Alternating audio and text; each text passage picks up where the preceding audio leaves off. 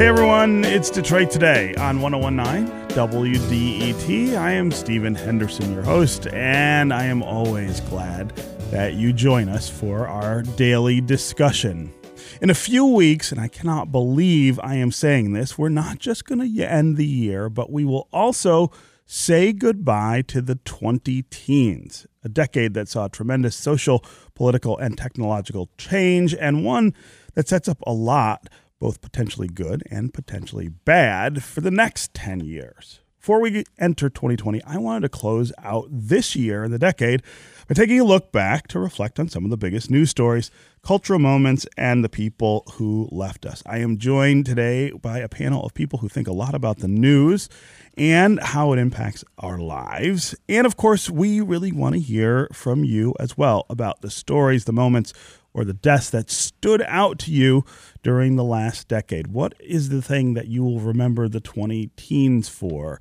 Is it politics? Is it the change to our politics that the current president, has introduced? Is it technology? Think of how differently we relate to our phones, these little things in our hands, these supercomputers we carry around that allow us to do all kinds of things that were unimaginable 10 years ago. Or are there some sort of cultural moments that stand out to you as the most important over the last 10 years? As always, the number on the phones here is 313-577-1019. That's 313-577-1019. You can also go to the WDET Facebook page and put comments there. Or you can go to Twitter and hashtag Detroit Today, and we will work you into the conversation. And my question to everybody is, who is your person of the decade? If you had to pick one person who you think defined the 20-teens, who is it? Is it Donald Trump? Is it Jeff Bezos? Is it Bill Gates? Think of all the people whose work had an impact on our lives over the last decade. Call and tell us which one stands out to you the most. And I want to welcome our panel to the studio. Chad Livengood is the senior editor at Crain's Detroit Business. Chad, welcome back to the studio. Thanks for having me, Stephen. Nancy Nall-Derringer is a Detroit-based writer and editor. She also works for Deadline Detroit. Nancy, welcome to Detroit Today. Great to be here. And Greg Bowens is a political and communications consultant. Greg, always great to have you here as well. Hey. All right. So I want to start with the three of you just kind of talking about the things that jump out to you over the last decade. I've got a lot of things on my list, and I've got some categories I want to have us talk about. But let's just start with what were the things that you think will define this decade when we look back at it, 20 or 50 years from now. Nancy, I'm going to start with you. Okay. I think that if we take Person of the Year or the Person of the Decade, rather, in the Time magazine sense, which is, it's not necessarily a laurel. It's just an acknowledgement of your place in influence, in the world. right? Yeah, and I think it has to go to Donald Trump. I just don't see, he is the person who I think has left his mark. And of course, I don't think it's a particularly good mark on the culture, on our political process, on our democracy itself. But he has definitely entered the room and broken all the china. So that would be mine. That's your person of the decade. Wow. Well, Yeah. Yeah. Time magazine got yelled at for naming him person of the year in 2016. Well, again, if these are people who don't understand the point of Person of the Year, this is not the Nobel Peace Prize, right. Okay? So it's just an acknowledgement. Yeah, exactly. So that would be mine. Okay, fair enough. Greg, what would you say are the moments or person of the decade? If I could remember the guy's name, I would say the person that invented that ridiculous bird, scooter that has swept the country. Oh, you're kidding.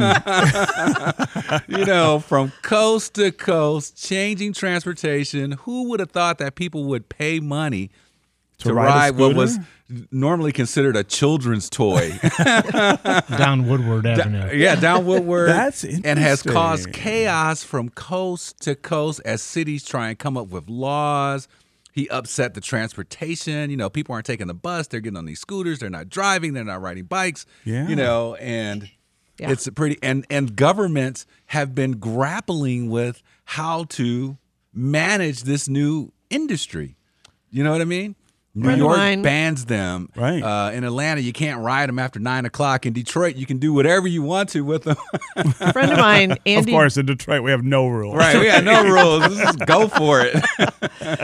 A friend of mine, Andy DiDeRossi, who runs a Detroit bus company and has made scooters and giving scooters away to kids a cause in the last year, told me once that the scooter companies are the ultimate move fast, break things internet business. Right. And that it's just like, let's just dump these on the street and see what happens. So. See what happens. And so it reminds me, how coincidentally I got the word of today. I get that being a former English major.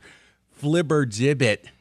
Flibbertigibbet. Yeah. Yes, exactly. Which is, it's like silliness, something that causes chaos, with a little bit of an edge to it, like William Shakespeare named the devil. How do you solve a problem like Maria is in there? She's a flibbertigibbet. Flibbertigibbet. A will of the wisp. That describes this last 10 years, Sort of zaniness, right? Just nuts. Chad, what's your person or moment of the decade? Well, I think of it not as a person or a moment, as just as a general overarching rule. This has been the decade of disruption in our country, in our world, just in our lives, in our society.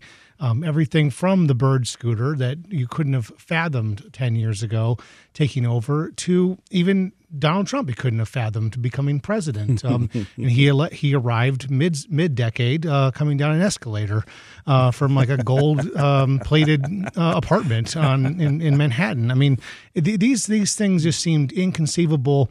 Just the ability to just go onto your phone and just order your entire household needs and food and have it delivered to your door. That is just an immense disruption. I mean, this has been the decade that we have watched the self-implosion of Kmart, a Detroit, and Michigan-made brand has completely come unraveled. And I was thinking about this Friday night. I was at the last Kmart in Macomb County in Warren, 10 Mile, and just kind of sort of marveling at the destruction of this place that was happening as people were trying to get 60% off sales on all kinds of cheap merchandise, basically, and it just really is sort of a paradox of the entire decade that has been just one disruption after another.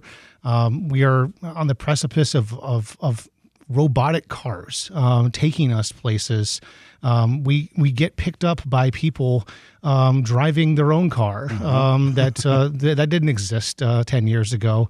And there's just so many things. I mean, my iPhone 11 here has a camera that will put most photojournalists out of business, out of work. And I can take pictures of amazing clarity from long distances, and I can edit video on a $3 app, iMovie app, that when I was in college 16 years ago or so, there was a $2,000-$3,000 video editing system called Avid. I'm not even sure if that's around anymore. It might be for Avid. TV stations, but I mean, that's another disruption from $2,000 to program and software and computer setup to a $3 app on your phone. Yeah. No, I think those are really great. All three of you, really great examples. And this idea of disruption, I think, sets the table for an interesting next decade, right? I mean, this idea of what comes next, I think, is thrown into even more doubt or possibility because of the weird things that have happened this year, right? What comes after chaos? What comes after chaos? Yeah. What comes after Trump? Yeah. Well, yeah, exactly. Right. I mean, if we use the analogy of a century being like, a life, you know what I mean? We've just gone through the teens. And what do you experience in the teens but disruption and angst and all of those things? Right. But what happens in the 20s? The 20s aren't much better. It's it's sort of like a calmer version of the chaos that you experience, but you're still trying to find your way in the world. You hope it's calmer. Right. It well, could you be hope worse, it's calmer. I mean, I I had a lot of fun. I was going to say, my 20s were pretty great. Right. But you also but you build on the chaos of, of the teens in doing it. And so I would be hopeful that it would be a little calmer, but I'm not so sure. I think maybe it'll just get more pointedly disruptive, like more predictably disruptive in some kind of way. In your 20s, you have to start adulting. Yeah, You're supposed to. And that's and that's kind of the challenge we sort of face as a society in these next years. What does adulting look like, I guess? Yeah. Again, 313-577-1019 is the number on the phones. That's 313-577-1019. Call and tell us what your moments, what your person maybe of the decade is. What's the thing that will stand out to you as we go into 2020 and into the 2020s? And give us an idea also of what you're expecting out of the 2020s. Are they going to be different than the 2010s were? Are they going to be less disruptive? Are they going to be more stable? Are we going to see things settle down, especially in the political arena? Again, 313-577-1019 is the number on the phones. You can also go to the WDET Facebook page and put comments there, or go to Twitter and hashtag Detroit Today, and we will try to work you into the conversation. All right, I want to start with some local issues that I think stand out in the last 10 years. Let's start with the Detroit bankruptcy, which was, when it happened, one of the most significant financial stories of the decade. And of course, for us here, it was also quite personal and social and cultural.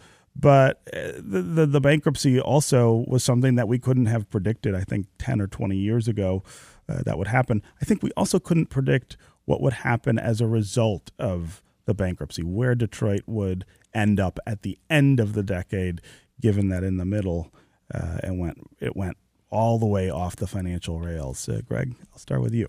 Yes, the bankruptcy. Wow, that is another one of those big disruptive things. And I think probably more than anything else, psychologically, I think it had a really big impact on how we feel as a community, as individuals, when it comes to the security of our future. We were just in the green room and someone was talking about retirement and maybe falling into retirement in some kind of way. And that used to be something of a sure thing. The bankruptcy was sort of predicated on this idea that at some point, everybody's retirement bill is going to come due, and that's going to throw the city into chaos. And so, for my folks live on a cop's pension. I got, brother-in-law that, used to work at DWSD, and folks who never thought that the security that you would get from taking a lower salary and not going the corporate route or whatever fanciful dream you may have, but by serving the public in government would pay off in the end. Pretty much job for life and, a pension. Nothing to brag about. Nobody gets rich on a cop's pension or a garbage man's pension, but it was there. It was enough. And you're right. And so the bankruptcy, I think, scared people to death. And I'll never forget, because I worked with labor a lot during this time, and outside of the federal courthouse, and someone said, they just want us to die. Wow. They just want us to go die. away. Right. Wow.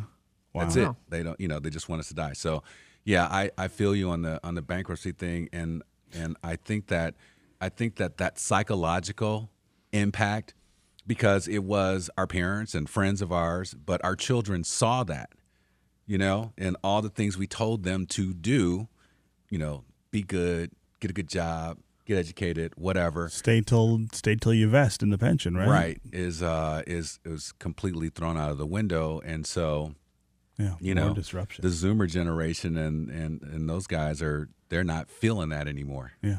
Other thoughts on the bankruptcy? Public employees are about the only people who get pensions anymore. So, but I'm glad you brought that up, because that's a perspective that I think was really overlooked in all the other discussion around the bankruptcy, particularly, the grand bargain and the selling off of assets. And that to me was, of course, I'm not a lifelong Detroiter. I only moved here a few years ago. I live in the suburbs. My point of view is very different.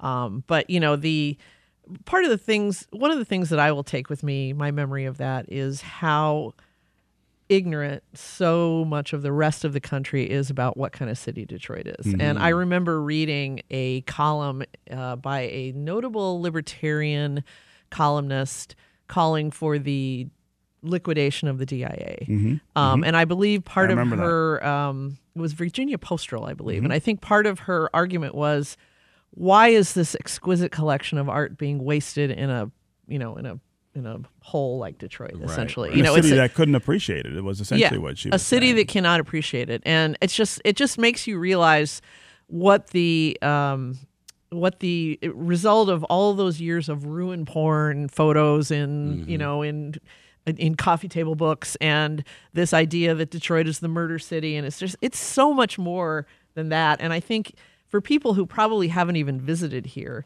to be, pontificating on that, it was so appalling. Stephen, I spent 18 months for the Detroit News encamped at Federal Courthouse, covering the bankruptcy.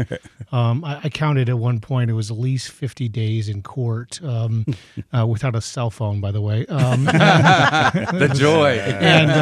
And in that time, I didn't cover City Hall. I came from Lansing, from the Lansing Bureau. I was a state government reporter following a Republican governor's administration taking the city through bankruptcy.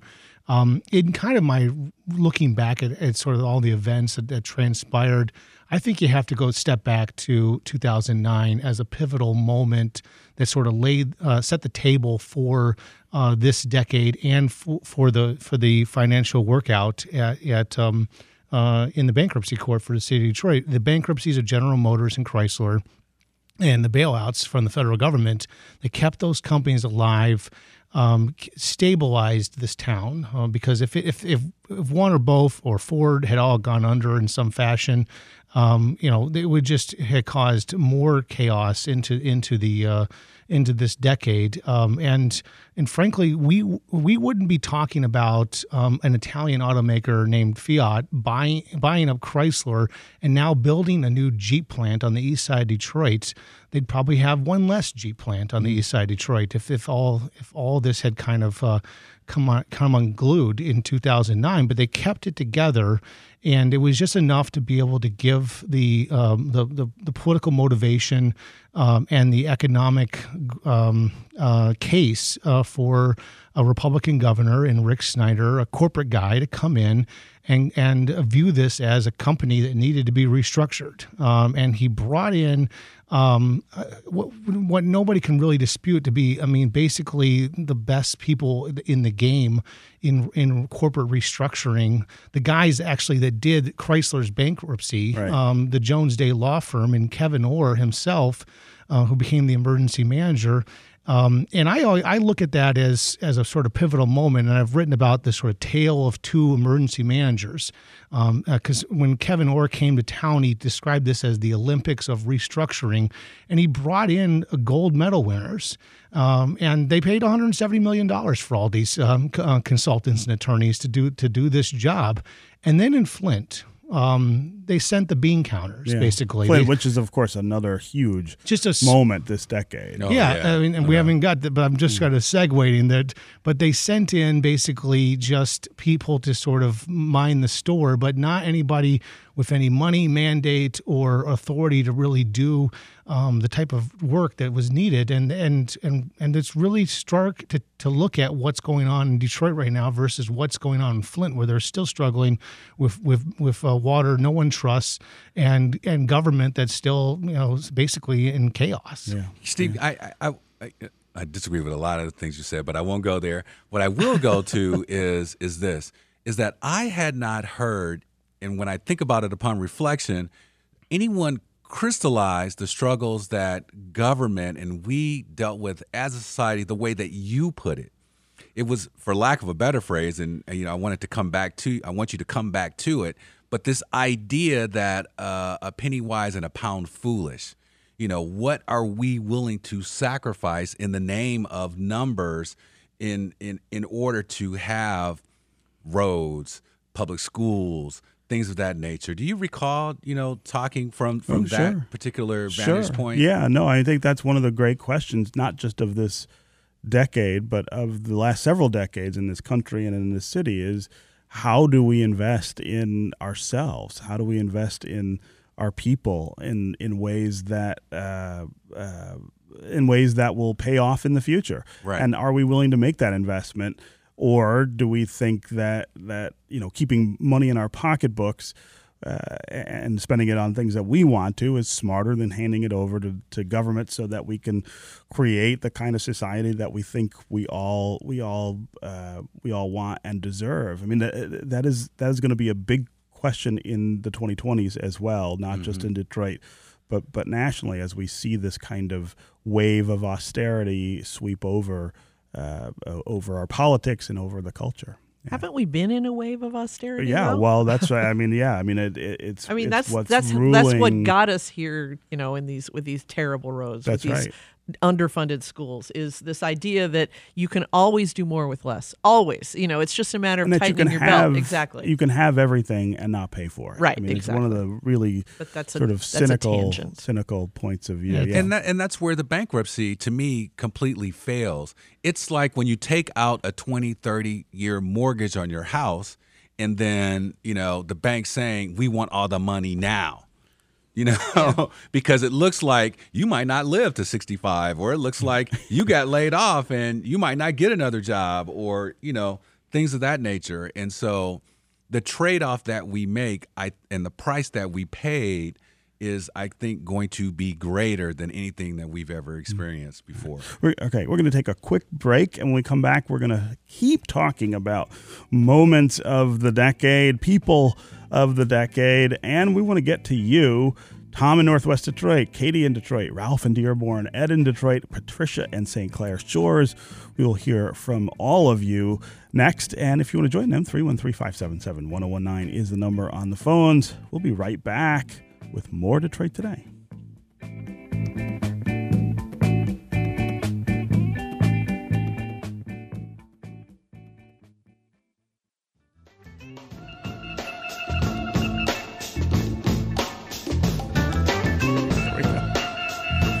This is Detroit Today on 1019 WDET. I'm Stephen Henderson, and as always, thanks for tuning in.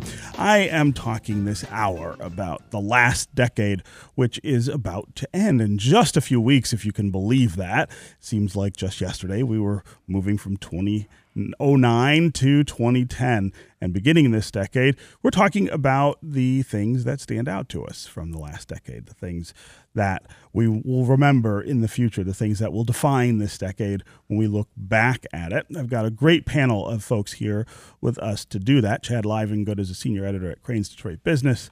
Nancy Nall-Derringer is a Detroit-based writer and editor, also works with Deadline Detroit. And Greg Bowens is a political and communications consultant. And we want to hear from you, the listeners. What are the things that stand out to you over the last decade? 313-577-1019 is the number on the phone. That's 313-577-1019. You can also go to the WDET Facebook page, put your comments there, or go to Twitter and hashtag Detroit Today. We'll get to you and put you into the conversation that way. Let's start with Patricia in St. Clair Shores. Patricia, what's on your mind? Youth activism. I think that it's wonderful that their voice and presence is in our political fabric, and they're carrying the hearts and torches of those of us from the 60s and 70s. Patricia, I think that is a really interesting pick for a moment or a series of moments, perhaps across the decade. Panel, what do we think of that? I think she's got a good point.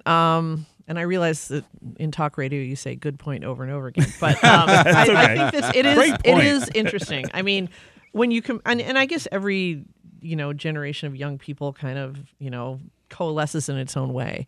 But she's right in that I believe that younger people, whether you call them millennials or Gen Zs or whatever, absolutely are more engaged.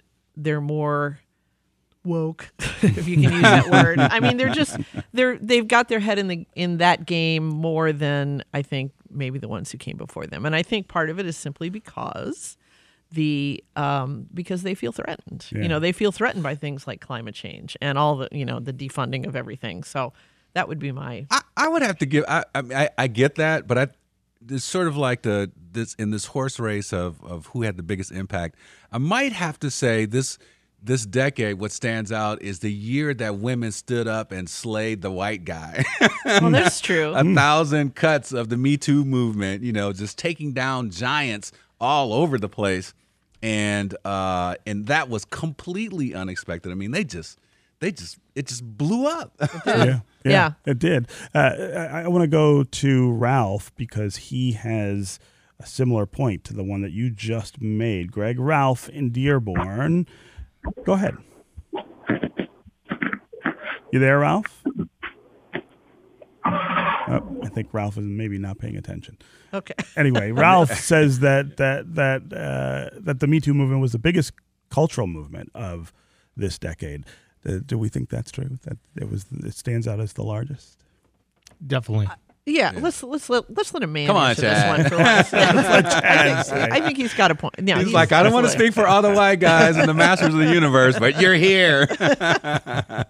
I mean, I've watched this sort of the evolution of just having come into I've worked in newsrooms, which are kind of gruff and a little bit places where people do a lot of cursing and such, and because they're working under sort of boiler room conditions, and we call it the news factory kind of for a reason. But I've watched my own workforces evolve. And the things that some of the old men used to say at some of the newspapers I worked at in Saginaw and Jackson early in my career, you wouldn't be caught dead saying now, and because we've seen people just get fired for such things, and I think it's a good thing that we finally have kind of got rid of some of those elements in our dialogue. To use maybe just a trivial example, the reporter who was doing her stand-up at the fun run, and some guy runs by her and he swats her on the butt. I mean, that's the kind of thing that I think a decade ago she might have even laughed at, or gone, ooh, or something like that. And now it's like, hey, you don't get to do that. And that guy is actually, I think he's being charged with something. He got charged. Yeah. So, I think that's absolutely. Well, and also in our politics, I mean, I've covered 3 legislatures. I've covered legislatures in Missouri and Delaware before, and then Michigan, and the professionalism has changed. I mean, there used to be a lot more of that even on the House floor, and you just don't see that anymore. Yeah. In public, at least. It doesn't seem to have left a dent on the president. Right. So before in we defiance, he raises his middle finger with every tweet. That's right. Before we get too far afield, I want to come back to sort of the local and state context here, and talk more about Flint, the Flint water crisis, and how much of the decade we think that defines.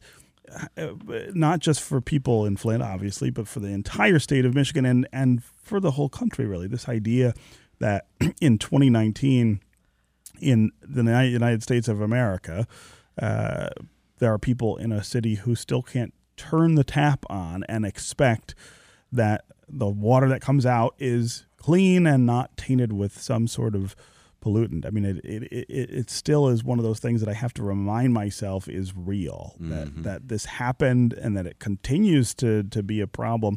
I mean, I think a lot of the problems now are about population and making sure that that there's enough going on in Flint to fix everything, and that there's enough long-term focus on it. But I want to talk about Flint and what we think that says about this decade, that we had this kind of crisis, completely man-made, right?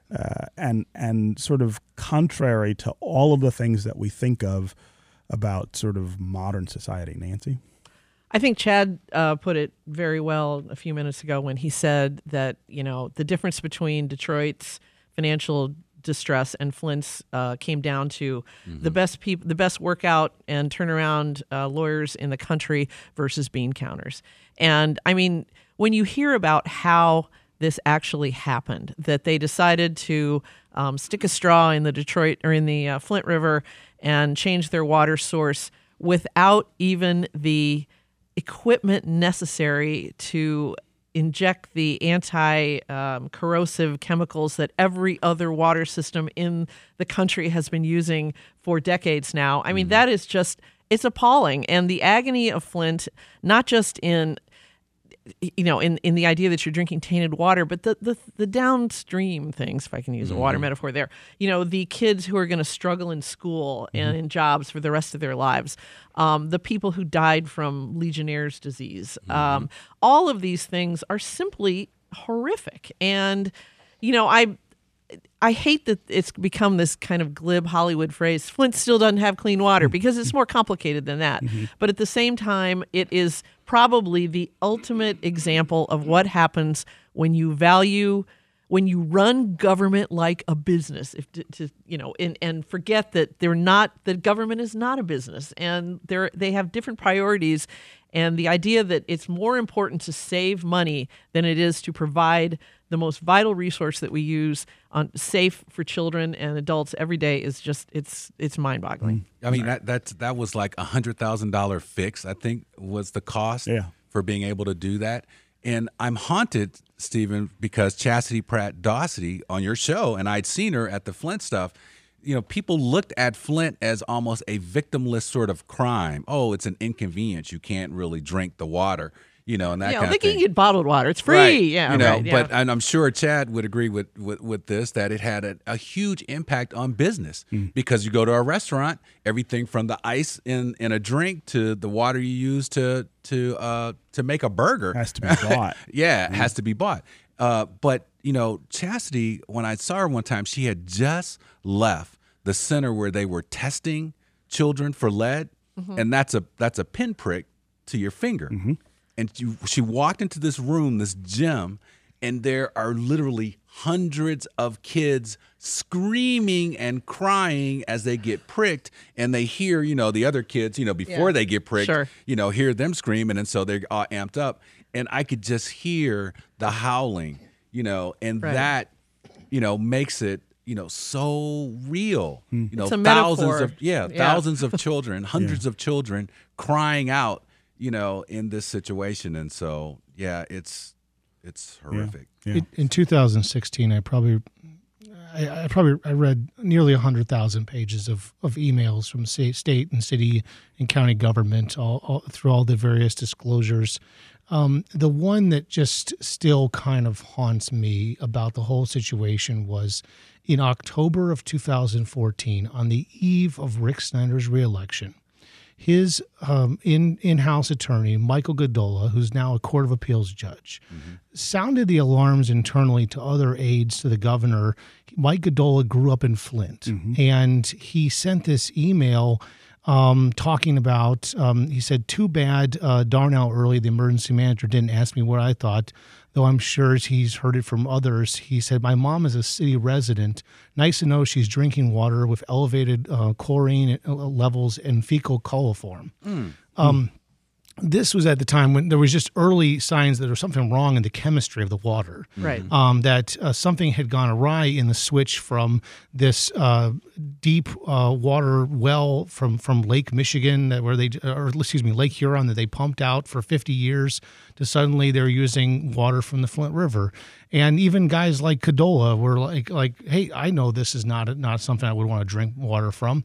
And at the same time, and this is where it's hard to understand how people in government someone didn't step up and say, wait a minute.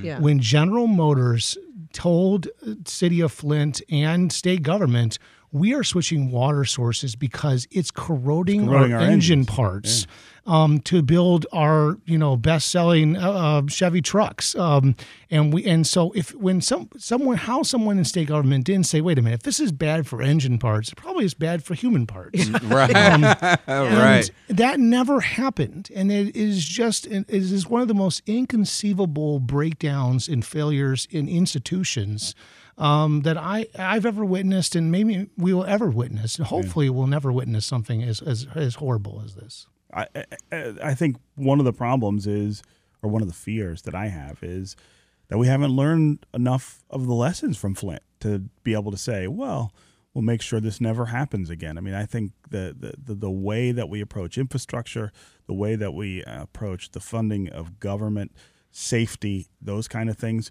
you see all signs that people are kind of pulling back from those things. And maybe it's not going to be water next time. Maybe it's food safety. Maybe it's airline safety. I mean, all of the things that we need to be funding better and paying more attention to, I think, are under some peril. Amen. I want to go to Bill in Bloomfield Hills, who has a kind of similar point. Bill, welcome to the show. Hello. Hey, Bill, go ahead. Yeah, I think we're seeing the results of the trickle-down, independent economics that we started back in the 70s and 80s, where all the risks are put on the individual as opposed to corporations or business or government. The idea that you can have everything you want without paying taxes, and tax cuts are the only thing we need to do. So hopefully we're at the bottom of that. We're starting to see a movement towards the other direction.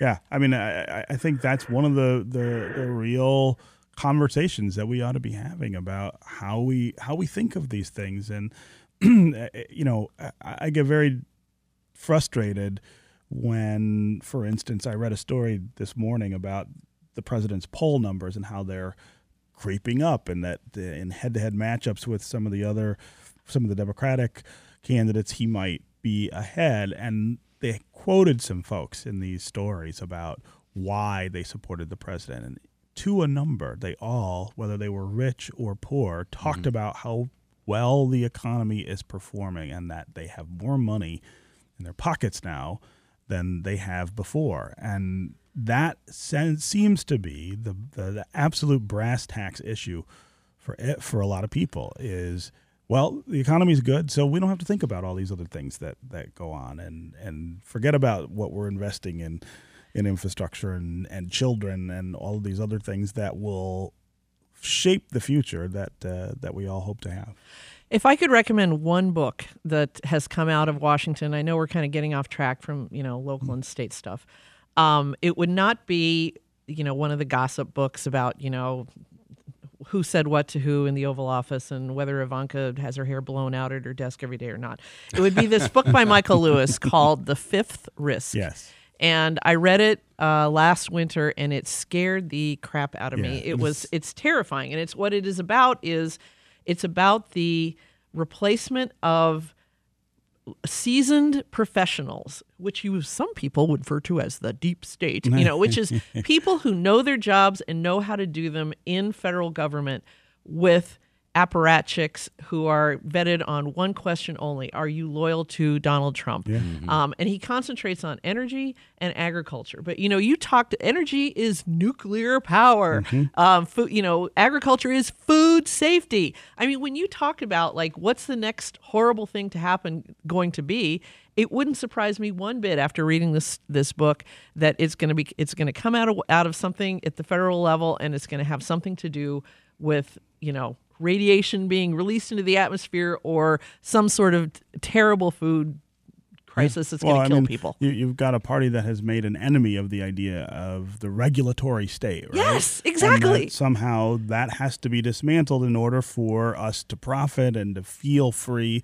But boy, I'm telling you, you turn the tap in your home, you eat in a restaurant, you get on an airplane, all of those things depend on that regulatory state to make sure that you don't have to worry about what you're ingesting or doing. And, right. And at some point that all is going to catch up. All right, we're going to take another quick break, and when we come back, we're going to talk more about some of the national things that happen.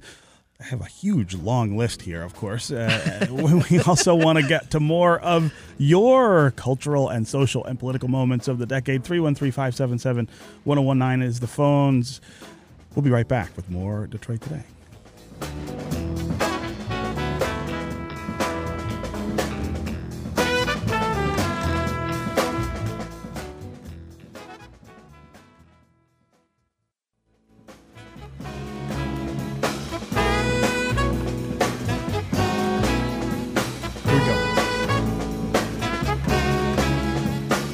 You're listening to Detroit Today on 1019 WDET. I'm Stephen Henderson, and as always, Thanks very much for tuning in. We are counting down the last days of 2019 and of the 20-teens decade. And today here on Detroit Today, we are talking about all of the things that we will remember about the last 10 years, what things we expect for the next 20 years, and we want to hear from you as well. What are you thinking about as we go from 2019 to 2020 and from the teens to the 20s of this century? As always, the number on the phones is 313-577-1019. That's 313-577-1019. You can also go to the WDET Facebook page and put comments there, or go to Twitter and hashtag Detroit Today, and we'll try to work you into the conversation.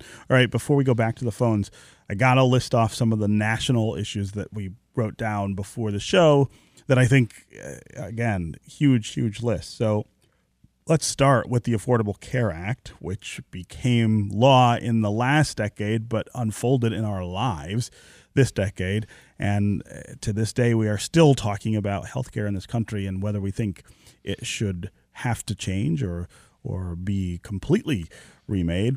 Black Lives Matter is something that unfolded this decade as we saw not just an increase, I think, in incidents where black men in particular have been targeted by police and others, but the response to that, this idea that there is something fundamentally wrong with the way that we think of race and racial difference and racism in this country. Same-sex marriage became legal at the federal level in this decade, a huge cultural change that was a long time coming, but then also seemed to unfold very quickly in the end. I mean, it went from a very small case here in the city of Detroit to a case in front of the Supreme Court, and voila, overnight it was legal. And then domestic terrorism, this idea that the threats that we face to our safety are not just from foreigners, that a lot of them are from our neighbors. Boy, that's quite a list, and it's not even a comprehensive one, right? I could go on for a whole hour. Are we going to keep this show on for like 4 more hours to get through all this stuff? Because we really could. I hope that the things that you just listed will usher in an age of compassion. You know, how do we treat each other right? You know, and from everything from race relations to the violence. It used to be, how do you stop crime, right? I didn't even think you mentioned gun violence, right? Yeah, right. Yeah. Huge changes there. But now we can't. I mean, now we're tripping on how we're asking ourselves the question: how young is too young to have an active shooter drill in your child's school? Right. Should it be done in kindergarten? Should you wait till they get to high school or college or what? You know, and so when I think about those kinds of things, my hope is that as we go into the 20s, that we learn how to be more compassionate and give each other a break, man. I hope so too. Yeah. But, let's go to Tom in Northwest Detroit. He's got a point that fits very well with this point in the conversation. Tom, welcome to the show. Yeah, thanks for taking the call. You know what, the Sandy Hook shootings, Mm-hmm. I mean, that just tore me up. And, you know, the crazy, for lack of a better way to put it, when that happened, I knew that the NRA and none of the lawmakers were going to do anything about the guns. Mm-hmm. So, I mean, you know, to the point of, you know, you don't need AR-15s and Uzis and things like that. What do I need? Those things were meant to do one thing and one thing only, and that was to kill other a lot people. of people Sure. in a short period of time. Yeah, yep. Tom, I really appreciate you calling and bringing that up. It's really timely. That was almost exactly 7 years ago, December 14th, 2012. So the beginning of this decade, really. And we've spent the rest of the time, it feels like, fighting over how to respond to that. And we are exactly in the same place. I don't think there is a single piece of significant gun legislation or regulation that has unfolded since Sandy Hook. I think I was driving on Hall Road, probably on my way to do some Christmas shopping at Partridge Creek, when Wayne LaPierre made his statement about 3 or 4 days after that. And I just remember, like, I was agog. I mean, how can anybody with any lick of sense say that the answer to this terrible, terrible problem is to have more guns and to have teachers packing and to have, principals trained in whatever. I mean, it's awful. But Craig, we haven't let Chad talk for a while. Yeah. Maybe Chad Go ahead, can say Chad. something. Well, I was thinking about same-sex marriage and the ruling from Judge Bernard Friedman in 2014, March 2014, that set off the next day. I got a call I was in Lansing, and I got a call from the editor on a Saturday morning. Hey, you got to get down to the Ingham County Courthouse right now. Barb Byrum, the county clerk, is issuing marriage licenses. This is historic. And so I raced down to Mason and witnessed of several couples getting married. And one that just sort of still sits in my mind was Greg McNeely, a prominent Republican political strategist who is essentially the political lieutenant for the DeVos family. Yes. And he was there, and I knew that Greg was gay, but I didn't expect to see Greg at the courthouse on the first day with his partner, a longtime partner, Doug Meeks, and I witnessed them get married on the second floor. Wow. And it just as sort of things in the decade that I did not expect to witness. But it really says a lot about how we evolved, and back to my earlier comment, just how disruption has changed this country in this last decade. Yeah, yeah. So before we run out of time, I also have to go through the list of people we lost this decade, locally and nationally, and it's an incredible list. And of course, again, not comprehensive, but Amy Winehouse, Aretha Franklin, John Conyers, John Dingell, Robin Williams, Nelson Mandela, Philip Seymour Hoffman, Prince, David Bowie, Glenn Fry, Gordie Howe, Muhammad Ali, Cokie Roberts, Maya Angelou, Damon Keith, Mike Ilitch, David D. Chiara, Whitney Houston, L. Brooks Patterson, Anthony Bourdain, Carrie Fisher, and Debbie Reynolds, Tom Petty, Chuck Berry, and Bill Milliken. I mean, again, just an incredible range. It is. And you look at, most of these people, I think, were coming to the end of a well-lived life, and none of us, last forever. So, you can say it's too bad that we lost John Conyers and John Dingell, but they were old men, and it was probably and sooner or later. An incredible number of things. Yeah, it was sooner or later was their time. But I mean, look at how many of these people died of heroin overdoses. Yeah. Philip Seymour Hoffman, Prince. Not Winehouse. sure about Amy Winehouse if she was an OD or not, but Jackson. Michael Jackson. No, Was that this No, I decade? think that was No, last that was decade. last decade. Yeah, I Okay. think so. Yeah. But those, that kind of keys in with another huge story this decade, which is Opioids. and heroin, the comeback of heroin. So that was terrible. Yeah. So. Yeah. Let's go back to the phones here. Katie in Detroit. Katie, welcome to the show. Hi. Hey. I was calling in to say that I felt like Angela Merkel has been a really influential person on the international scene because of their refugee policy in Germany and how that sort of shaped everybody else's response to the Syrian refugee crisis. Oh, wow. That's a good point. That is a really interesting interjection. I'm glad you called with that. Let's go to Tiffany in Troy. Tiffany, what's on your mind? Are you there, Tiffany? So I wanted to speak to the broader issue of water infrastructure that we're now being quite well aware of, because it's not just, in the Flint area, but also Jersey and things like that. I've heard of issues, and also now in the city that I purchased a home in East Point. There was a Fox News story that I saw when I was on vacation, and I thought maybe, I'm out of the loop because I didn't get a letter. Well, I got a letter when I came back that I may have a lead service line. I'm not even sure. And even the way they handled it, I'm not sure. I have to call today and find out, do I have a problem? Do I have an issue? And you would think, being in this region, we would be a little bit more mindful about how do we handle this? Yeah, Tiffany, so the good news is that you're experiencing that in part because of some of the things that changed after Flint. They raised the standards for pollutants in water, lead in particular, and so they're testing more frequently and issuing alerts more often, and they are going to replace all of the lead lines in the state that still exist. So I know it's frustrating to hear and not hear the things that you feel like you need to know, but this is happening because we actually are trying to fix this. And my friend, the retired water chemist, says she's probably fine because we have been adding anti-corrosives to Detroit water for probably since the late 60s. And it builds up that coating. Here. So yeah. Having Chad, we've spent got some about time, 30 seconds left. Yeah, having so spent some time in Flint Homes, 2 pieces of advice.